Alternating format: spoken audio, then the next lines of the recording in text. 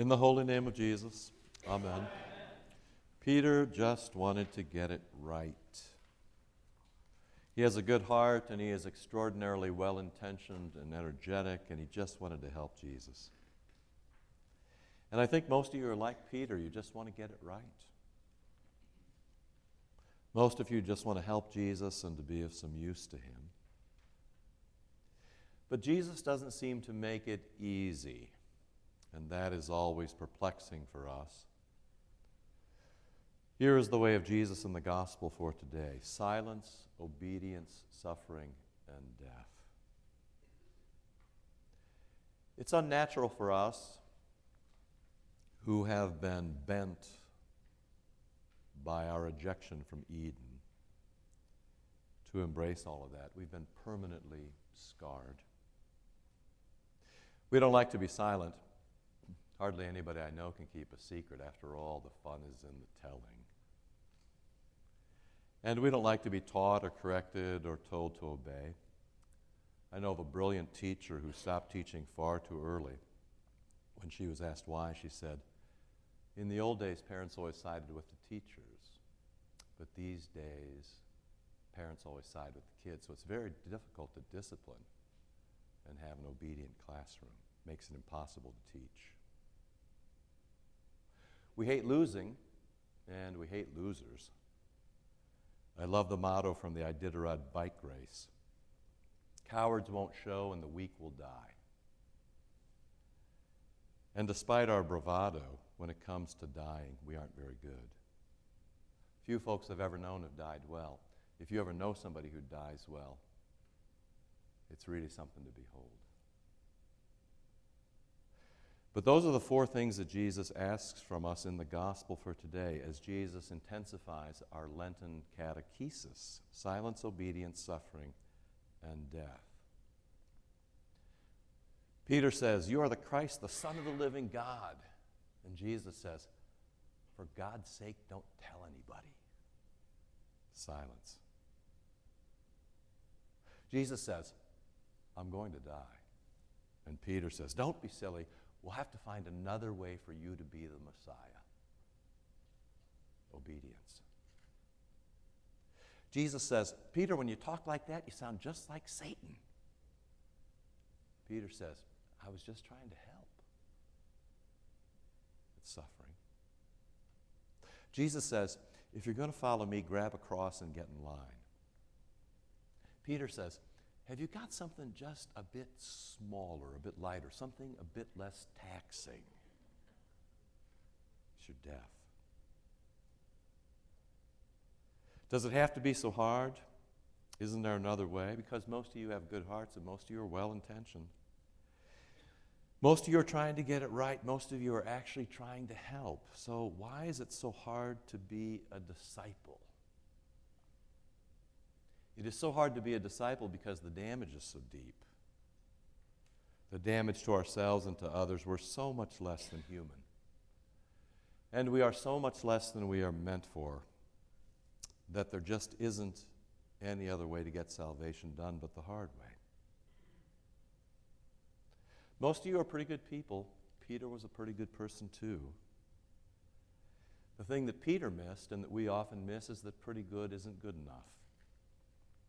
The way of Jesus, as we've heard in these last few weeks of Lent, is completely other and very odd. And it's always all or nothing. We've been saying this since Christmas. It's either Herod or the Magi. You can't have both. It's either darkness or light on Transfiguration. You can't have both. It's false or true. It's out or in. It's death or resurrection. That's a story for Peter today. You can't have both. And that's the way it's always been with our Lord. It's always all or nothing. And in the past few weeks, the all or nothing message could not have been clearer. Up near heaven at Jesus' transfiguration, down into hell at Jesus' baptism. The damage is so great that unless Jesus himself drops down from heaven in flesh and blood for the life of the world, unless Jesus Christ himself comes from heaven to repair creation, one day in person and sea and storm and demon and disciple at a time, unless Jesus does it, unless Jesus comes to make wrongs right, we're done for. So there is no sense in Peter or any of you giving Jesus any good advice on how to be Messiah. You and I, who are only pretty good people, can't be helping Jesus with his holy work as Messiah, his holy work of atonement. We have got no all or nothing in us, so we've got no all or nothing to be giving him. And anybody who tries to help him in that way, Jesus calls them a little Satan. A word of advice.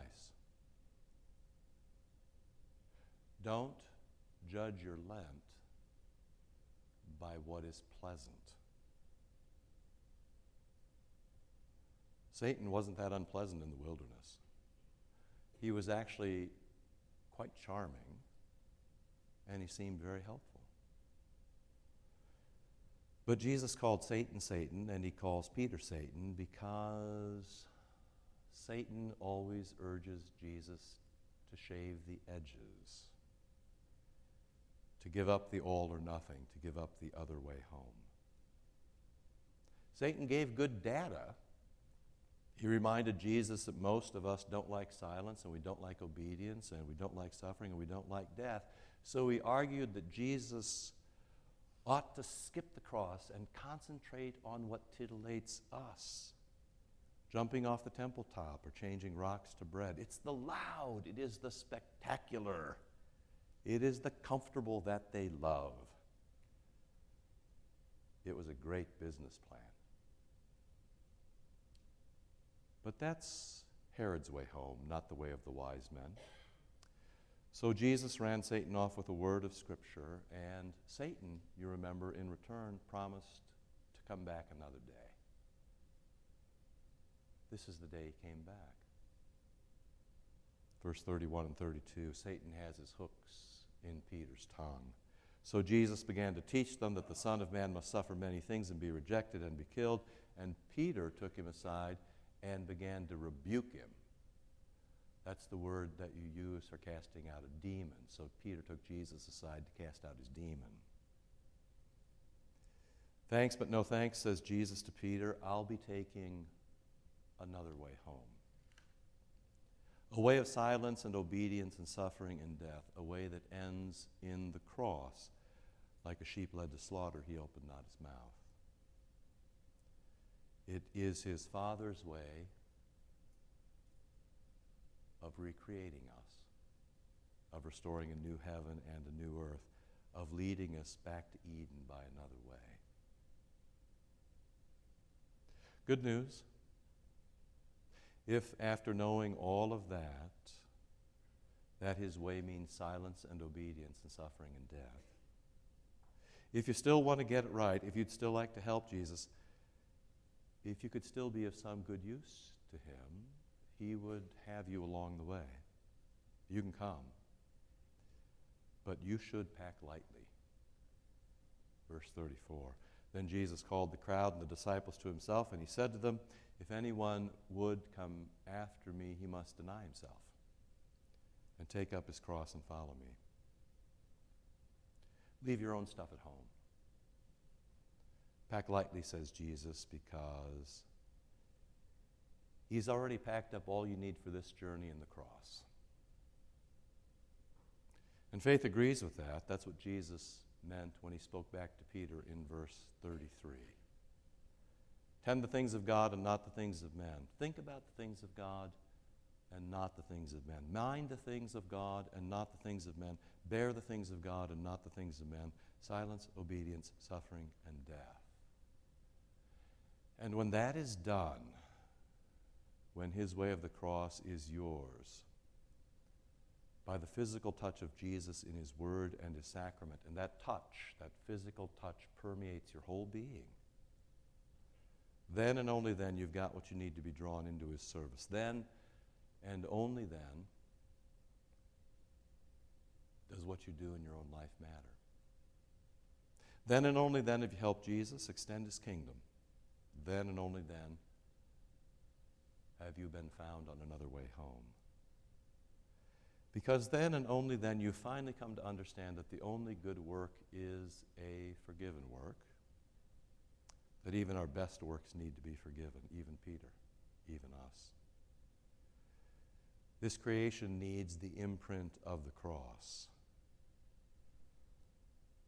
And after that, Jesus will take all the forgiven help you've got,